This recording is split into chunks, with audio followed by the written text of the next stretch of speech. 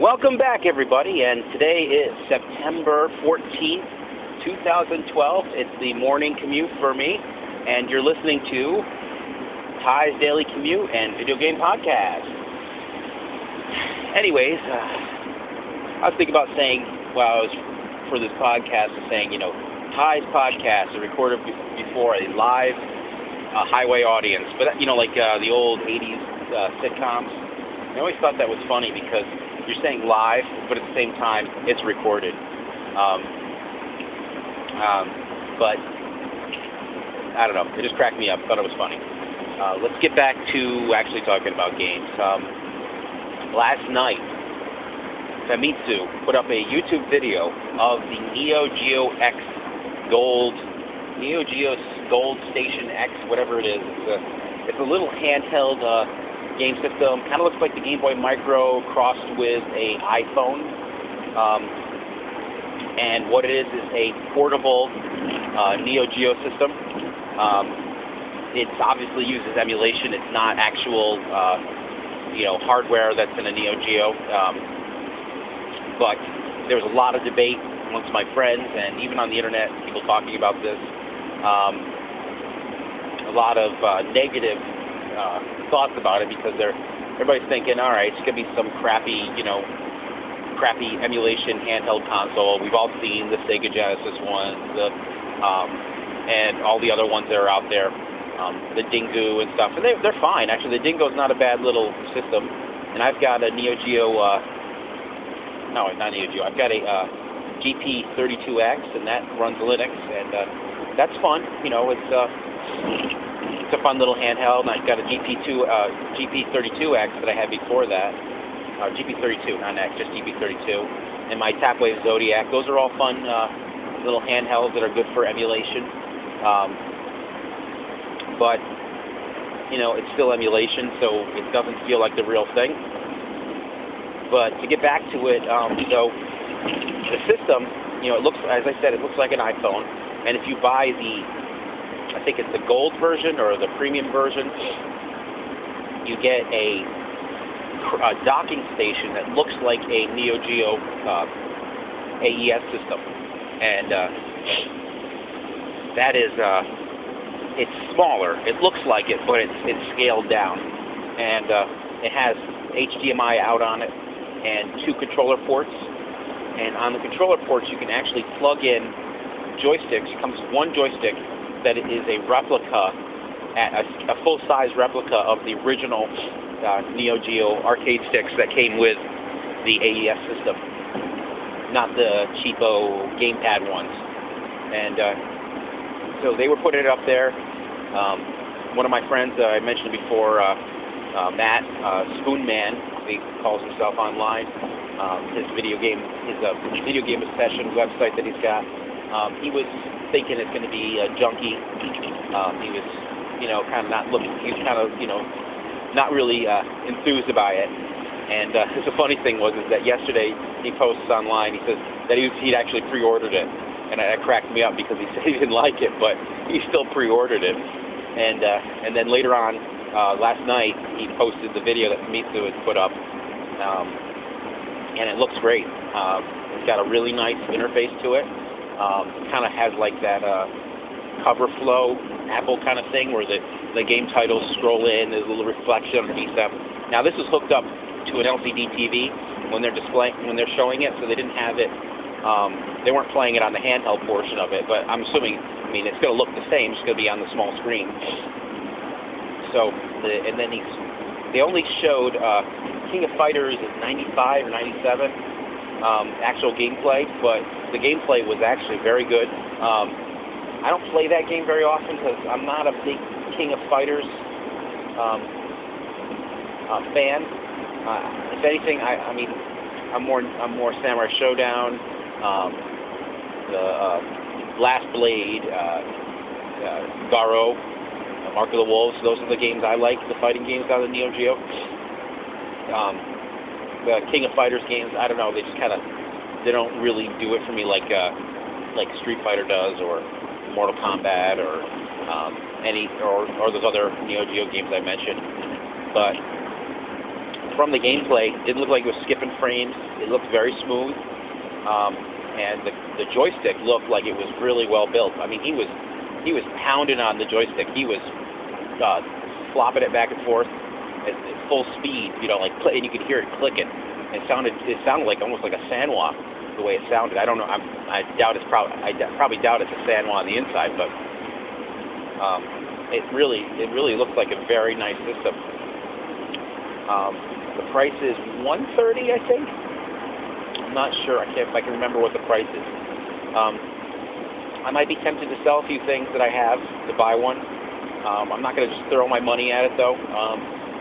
I'm just wondering if I might need to pre-order it, though, because this might be one of those things that comes and is sold out real quickly. So, I mean, I really love my Game Boy Micro. That's because you can just slide it right in your pocket and pull it out and play it. And although I don't really play it much anymore, I'm not really playing games as much as I used to. Maybe I'm outgrowing them. You know, who outgrows games when they're 37? I don't know. I mean, you know, I loved games all the time before then. But I find most of my enjoyment in actually repairing games, you know, arcade games, and playing pinball. Having that Star Trek pinball is it's so different. It's really awesome. You know, it's like you can play video pinball. I love video pinball, and that's fun.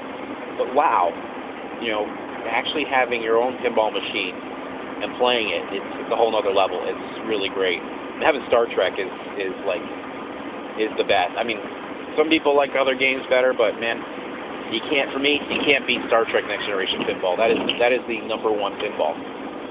You know, people rate Addams Family and Twilight Zone above it, but yeah, I can't agree with that. And I played Addams Family just recently again after not playing it for a long time, and granted, it was at Fun Spot and it was pretty beat, but it still worked, and it wasn't even half as fun as Star Trek. Now, don't get me wrong, I would love to have a Addams Family. It's a good pinball machine, and I love playing pinball, but to say, you know, I'll trade you that Star Trek for an Addams Family pinball, no, I'd never do that. I don't think I would trade that machine for any other arcade machine or pinball machine out there. I mean, that is, like I said, it was my grail. So that is the one. I mean, everybody's got their own taste, so I'm not telling you that you should have a Star Trek Next Generation pinball, but you should. Yeah, so that's enough about the Neo Geo. Another thing's been going on recently is I've noticed on my YouTube channel, I've been getting a lot of questions and comments about a couple of repairs that I've done, that I've put videos up on. And these are simple repairs that are easy for people to do, and I'm just going to kind of go over it. The first one is the Sega CD. I have a Model 2 Sega CD. Got it back in the day. Had it since the beginning, and one day I went to turn it on and it just didn't work. And I figured, oh, that's it, it's dead. And then I was in a local game store. When I was in there, someone had mentioned that they did repairs on them. Like you repair Sega CDs, and I'm like, I'm thinking to myself, like, who's doing these repairs? It sounds like the person's got to know a lot, but it was like, then they said, well, it's a fuse that goes bad. I'm like, a fuse? So then I started looking it up, and I found that on the Sega CD, there's a small surface mount fuse that's right on the board, and that burns out, and then you have to replace it. Now, you could replace it with another surface mount fuse, but that's a pain, because then next time it blows out, you've got to resolder a new surface mount fuse on there. Now, if you're a real serious collector and you want to keep everything original, you could always go and buy one, put it on. But what I end up doing is getting a regular, what are they called? They're called bullet-style fuses. They're just those little glass tube fuses. I got one of those holders at Radio Shack, and I just soldered 2 wires each end of the fuse, where the fuse was on the circuit board, and then I remote mounted it inside the case, and Now, if it goes out, all I do is open the case and replace the fuse. Some people actually use those ones that you undo a little screw on it's like a canister, and you can undo the thing, and actually you drill a hole in the case and mount that in there, and you can just replace the fuse easily. I'm not ready to drill a hole, because now I could still, if I wanted to put a surface mount fuse in there and I wanted to like restore it back to the way it was originally, I could just buy a surface mount fuse, desolder the wires, and put in the surface mount, and it would be just the way it was originally. So, you know, it doesn't really matter to me, because all I got to do is undo like 6 screws, open it up, put a new fuse in it, if it does go out again. Although I think I got to put a slow blow in there. I'm not really concerned. I mean, those fuses just blew out not because it was protecting anything. I don't think. I think it just blew out because it was just through time and heat build up on them. So I don't think that this new fuse will burn out like the original one did. So I'm not really concerned about having to replace it. We'll see. I mean, it's been in there now for 2 years, approximately. Yeah, it was 2 years ago, 2010, I think I replaced it, so it's still working. But I get a lot of here's the thing: is I get a lot of comments on that particular video. People wanting to know how to do it. It's really simple, but the first thing you need to do before you even start this repair, and I even do it in the video, but a couple people already did this, is they just started removing the fuse and replacing it without testing it. And, you know, that might not be the problem with your Sega CD. And by replacing it immediately, you've already done something to it. So what I suggest you do, get yourself, you know, a multimeter, and set it on continuity mode, and you just, on either side of the fuse, you just touch your leads, and if it's working, you'll get tone, and it'll beep at you. If it's not, you won't, and you'll know that the fuse is bad. So then you can replace it. And that's what I do with mine. I open it up, touch the fuse is burned out, I know it's bad, so I replaced it, and then my Sega CD works fine afterwards. You know, so if you don't test it before, it might just be something else wrong with it. It could be a bad motor. It could be anything. There's so many things that could be bad. It could be the connector that connects it to the Genesis. And so now you've changed that, and now you're like, well, I don't know if that was the problem or not. So then you've got to go and diagnose everything on it, and that's not simple anymore. And that's not something that a beginner doing repairs can do. So you've essentially just made it so you've got to send it to somebody else to fix it. So always, if you're going to do this, test that fuse first, because it's so simple to do, and then you know that's my problem. And if it doesn't work after that, more than likely you probably did something wrong replacing it. Maybe you bridged a connection, maybe you got solder on something else, or you gave it electroshock. But most likely it's probably just something you did. The wire isn't connected right. The fuse that you replaced it with is burnt out itself, or broken, or the fuse holder isn't connected right. So then you can start diagnosing what you did, not what else could possibly be wrong. So keep that in mind if you're doing that repair. Another repair I did was I replaced the battery in a Game Boy Advance cartridge, the Pokemon Ruby, I think it was. And I picked that up off of eBay for my daughter, and it had said the battery was dead, and that doesn't stop the game from saving. Like if it were an old NES game or Super Nintendo game, those games use the battery backup to save your game. And so when those batteries go dead, you can't save unless you replace the battery in those. With this Pokemon game on the Game Boy Advance, it uses non-volatile memory to store the game. But what it uses the battery for is for the real-time clock inside the game. And if you recall, if you played Pokemon Ruby or any of the Pokemon Emerald, or what's the other one, Pearl, those games use a clock in them, and it changes through the day. So day and night, you have different gameplay. It turns to nighttime in the game. And I believe, if I recall correctly, it was like that on Gold and Silver as well. I haven't played that in a long time, but I believe I remember it would go.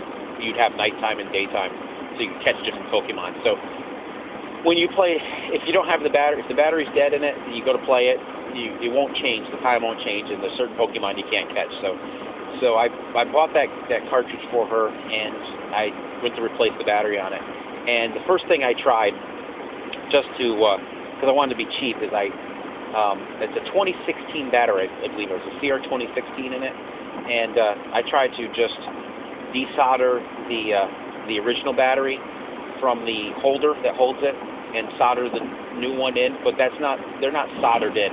Those the batteries are not made from steel or other solderable metals. I'm not sure what metal they're made from. It might be aluminum, and so when you want to solder to them, it's really possible. Oh, it's not possible. You can get solder to stick, but the problem is when I did actually get the solder to stick, but by that time I heated the lithium battery up so much that it started to leak. And I got to tell you something, that was pretty dangerous, and I knew it, because lithium batteries will explode if you heat them up or burn them. I was kind of like playing a little deadly game there. Not deadly, dangerous, by trying to solder to the lithium battery. If you take the original battery out, you'll notice that it's not soldered, but it's welded to the holder that's in there. Obviously some systems use a coin cell holder that you can remove the battery, and they hold them with friction, but those tiny Game Boy Advance cartridges don't allow that kind of space inside there to have a removable coin battery holder. So you need to have it welded on. And so what I ended up doing is I ordered from Mouser, I ordered some batteries from it, and they actually had the leads on them. They weren't the exact same as the original, but I was able to bend them and kind of get them so that they did reach the holes in the board. And so I got that working.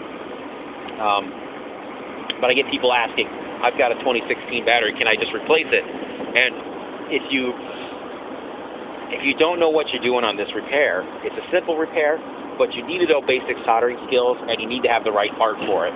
So I would suggest that you don't attempt it until you've practiced some soldering and you have the right part for it. So don't just put any 2016 in that game, because you could hurt yourself. So don't do that. Now, if you're doing like an NES cartridge, like let's say you have a Zelda and you want to replace the battery in that, there's plenty of room in the cartridge for a coin cell holder. So that's great, because then you could just say the battery goes dead again, you could just swap it out, put a new one in. So if I'm going to replace the battery in it, unless I want to keep it all original, I would use a button cell holder that you can remove. And they sell those at Radio Shack, so you can just pick up any one. I would use a CR 2032, just because it's such a standard battery. You can pick them up almost anywhere. And I even buy them at the Dollar Tree shop, and they used to come in packs of 3 for $1, and they're actually lithium batteries. But now they've reduced it down. Was it 4 or I can't remember? Whatever, they've reduced the number down. So it used to be 3, 4, now it's 3, or it was 3, now it's 2. I think it went from 4 down to 3. But still, it's a great deal, because if you go to any other store, you're going to be spending $5 for one battery. So that's a good deal, even if it doesn't last as long. Which it's a lithium battery, so it should last almost as long. So I mean, really, it's going to last you years in that kind of usage. Another repair that I'm reluctant to discuss, and I've never done a video on it, because if people knew this repair, there'd probably be a lot less Virtual Boys for me to buy, because I need a bunch of them, because I'm building a whole bunch more Virtual Boy cabinets. But I'm assuming that not very many people are listening to this podcast, except for my true fans, and so as a little fan, that's ridiculous. But as a little, I'm going to let you in on this secret. So if you have a Virtual Boy, a broken one, and the screen is bad, the standard repair, you go online, people talk about repairing it, they say you got to pull it all apart, you've got to disconnect the ribbon cable from each of the displays for each eye, and then you need to solder it back on, one pin at a time, or the alternate way of doing it would be to take that unit and put it in the oven at a certain temperature, not very hot, because you will destroy it if you put it in the oven at like 350. And you need to like wrap most of it in foil except for the area that you want to heat up. And heat it up so that the connections, because essentially the ribbon cable is glued to the Virtual Boy, and that will make it connect better and work, but over time they say it'll come back off again. And, you know, to be honest with you, while that may work, the soldering one will definitely make it work and not come off again. But that is a very tiny, tiny ribbon cable, and those connections, you have to etch them first before you do it with some acid to get it clean first. That is a lot of work to get that working, and there's so many places where you could accidentally, I mean, they're so tiny you could bridge a connection so easily, and you're going to be there, you know, sucking the solder back off of it with your desoldering iron or using braid, cleaning it off, starting all over again, getting frustrated, spending hours on it, and so here's the little secret I have for you, and so far it's worked on, personally, my own Virtual Boys that I've had. It's worked on 4 of them. One of them it has not worked on, but you know, these are ones that I picked up used. That this one was one I picked up used, and I have the impression, because the way it is displaying, that when it does display something, that it's probably been dropped and it's damaged. And so here's the secret: you take a game where it has a demo mode, like Mario Clash, Wario World, something, or you know, something where the screen is always changing, and now we're just hit to the static screen. You put the game in, turn the Virtual Boy on, you get it to past the little auto iRest mode, whatever it's called. I can't remember what it's called. So that the game is actually doing its little demo mode, and you turn it off. You don't want it to go into iRest mode. I forget what it's called. The break, taking a break, and then you just set the Virtual Boy down and you leave it for like 3 or 4 days. And what will happen is the Virtual Boy, you know, it's sending electricity to that connection, and if it's not getting a good connection, the resistance actually is higher. So you have higher resistance in that spot. And what happens is it actually will heat up, and it will, over time, if you leave it on long enough, the connections will get better, and it will actually repair itself. And that's really why Virtual Boys don't work, is because, for the most part, they're not used. So people don't use their Virtual Boys, and that's why they go bad, is because those connections just kind of sit there, and there's temperature changes, you know, through the year. You get it hot, you get it cold, and so then the connections kind of get they don't make as good a connection. You get some oxidation, and it stops working. So if you want to get your Virtual Boy working again, just turn it on and leave it on for a few days. And you know, for example, I picked up a Virtual Boy on Sunday, and I bought it for $15 at the local game store, and I got home with it, and I plugged it in, and I turned it on, and when I turned it on, the left display did not display at all, and the right display was all glitched up and was not displaying properly. And so I left it, and by yesterday morning, before I went to work, I looked at it, and the display, so when I got home Sunday, I plugged it in. So that was Sunday, Monday, Tuesday, Wednesday, Thursday. That was 4 days. And before I went to work yesterday morning, both displays were working. The one still had a tiny bit of a glitch in it, and it was actually the right one, but it was much better. And actually, when I picked it up, it went away. So I still have it on. And I haven't checked it this morning, so I'm assuming it's probably better by now. So now, that was that's all it took to get that Virtual Boy working again, just leaving it on. And my original Virtual Boy, same thing happened to it. It didn't get as bad. It just had a few glitches here and there, and that's because I played it for the most part, but I actually let it, it sat for like a year or two without being played. So it's good to pull them out and plug them in, turn them on for a while. If they get real bad, if you let it get too bad, I think at some point powering it on and leaving it on might not work at all. Like the other one I picked up, I got another one for $15, and that one actually has a little, I could hear something rattling around inside of it, so it's either that something's broken in it or just that it had just been sitting too long. And that one, only the right display works properly on it. The other one displays like a line here and there, and it's a weird, there's another line off to the side, so I think the mirror's not working right on that one. So, and I'd left that one on for I think 2 weeks, and the right display got better, but the left display never got better. So that one I'm going to have to probably take apart to fix it. And it'll be good because I haven't done that myself. I've only seen people doing them online. I mean, I certainly could do it.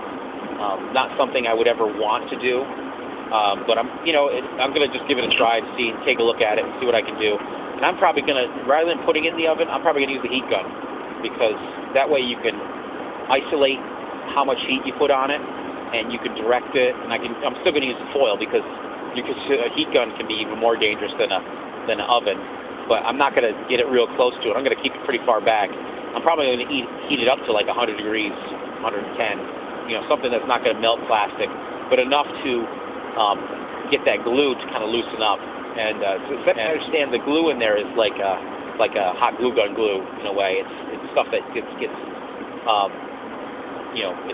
a heat-sensitive glue, not a adhesive that is chemical. It's not a chemical adhesive, it's a heat glue.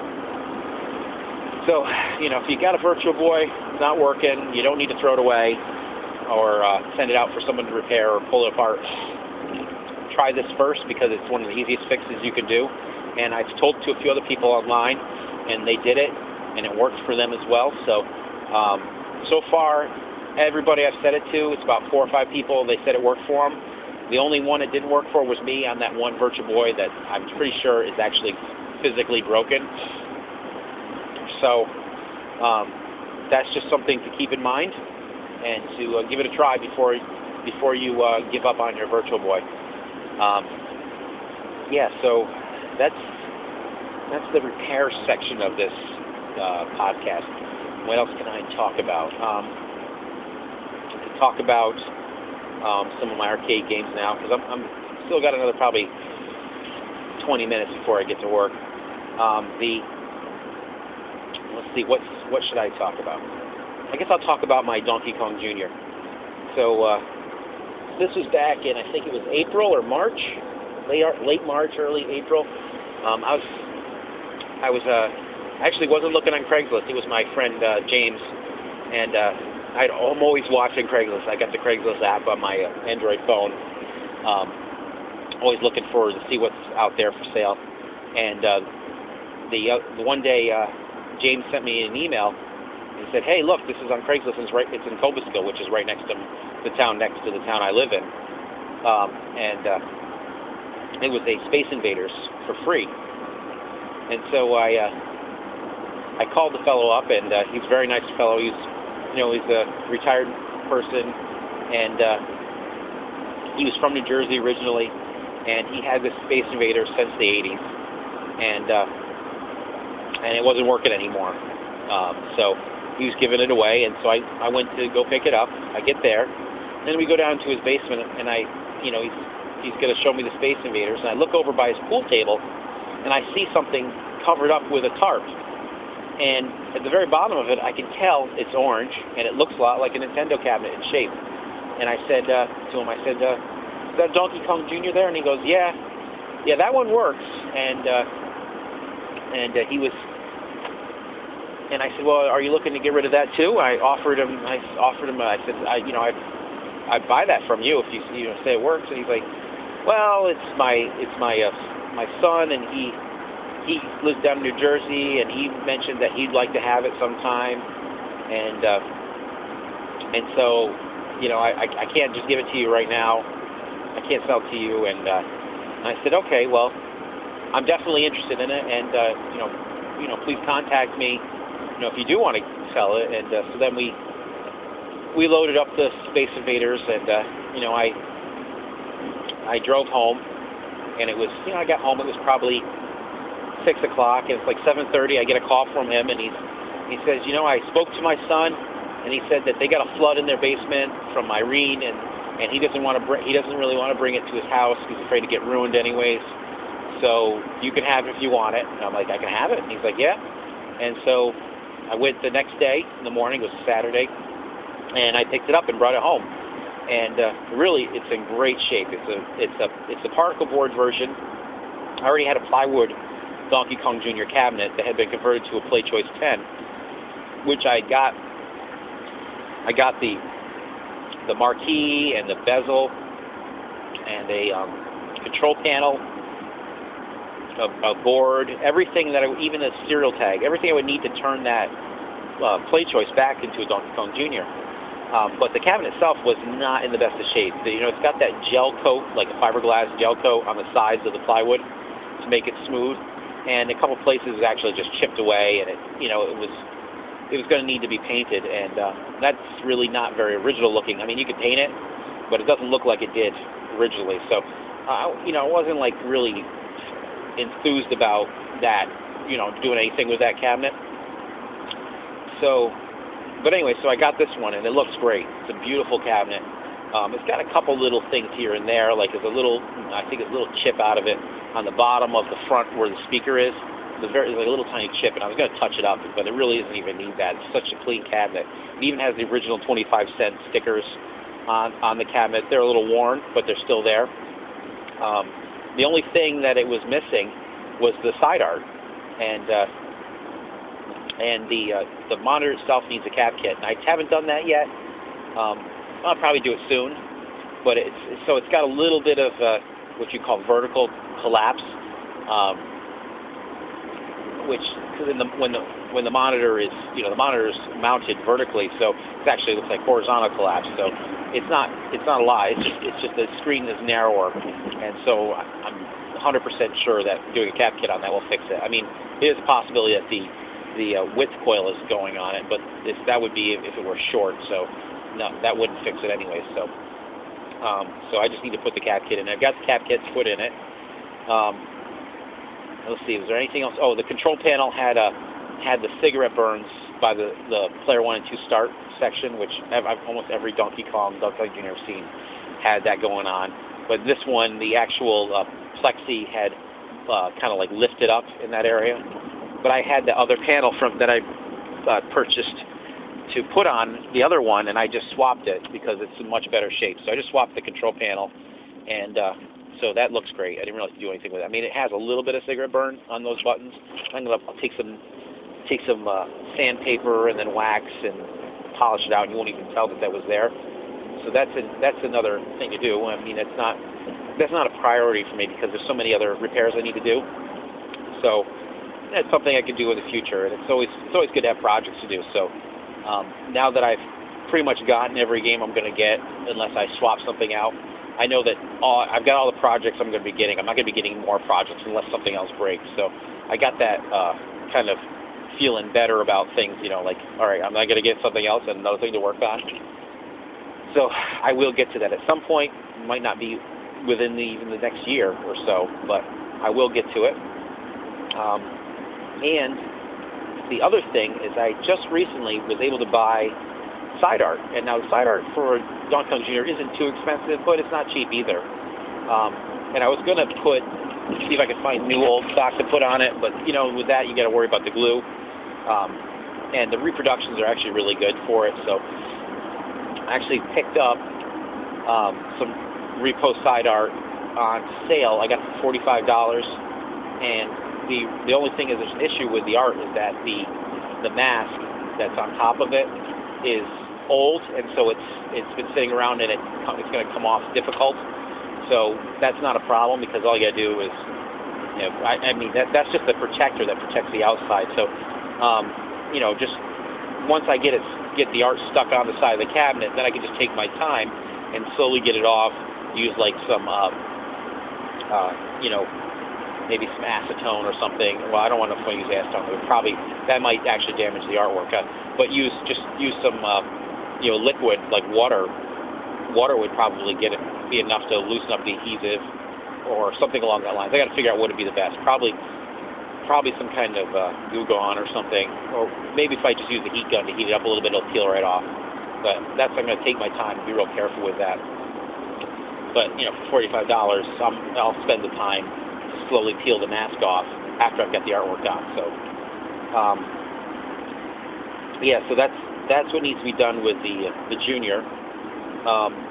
It's in great shape. The other thing I want to do with them, I've got those four Nintendo cabinets, and they are a pain to move. Every other cabinet I've got has got what are called leg levelers on them. And those are just the things you see in like a bottom refrigerator or a washing machine, and they're little screw-in feet that you can adjust to make it so the cabinet is level. And what I do is I actually unscrew those, and I screw in appliance casters, and I get these really nice ones. As a matter of fact, I used to spend like $8 per caster, because there's these nice ones that are gray wheels, and the gray wheel ones are non-marking. They don't leave marks on the floor. And you know, I've got a concrete basement, so you would think that's not a big deal, but it's a real pain, especially when I've got the carpet. I've got like rugs that I put down, and if I roll over the rug, the black casters, which I used to buy, they're just like black resin. They will put black marks on the rug, and then you got to sit there and scrub it off the rug, and it's a pain. And they just kind of scrape along the floor. They don't wheel as nicely as these gray rubber ones do. And now I found them at Walmart, they're like $3.50 or 80 cents, something like that. And so it's a lot cheaper price. And I've got every game I've got on casters now, with the exception of those four Nintendo cabinets, the three full-size uprights and the one cabaret. I actually put my Red Tent on casters just recently. I wasn't sure if it would be easy to do, because those the leg levelers on there they're smaller, but they use the same thread, and so I just had to take my time. I had to use a PB Blaster, because they're in there pretty good. They were hard to get out. PB Blaster and a pair of pliers, and I finally was able to get them out. They weren't as bad as my Taito cocktail that has the big Kong in it. That one I actually broke off one of the leg levelers at the thread, trying to get it out, because it was just fused in there. So with that one, I actually had to drill out the bolt and then use a tap and die and re-tap the thread back into the foot of the cabinet. But that's fine. I did that, and was able to put leg levelers on that one.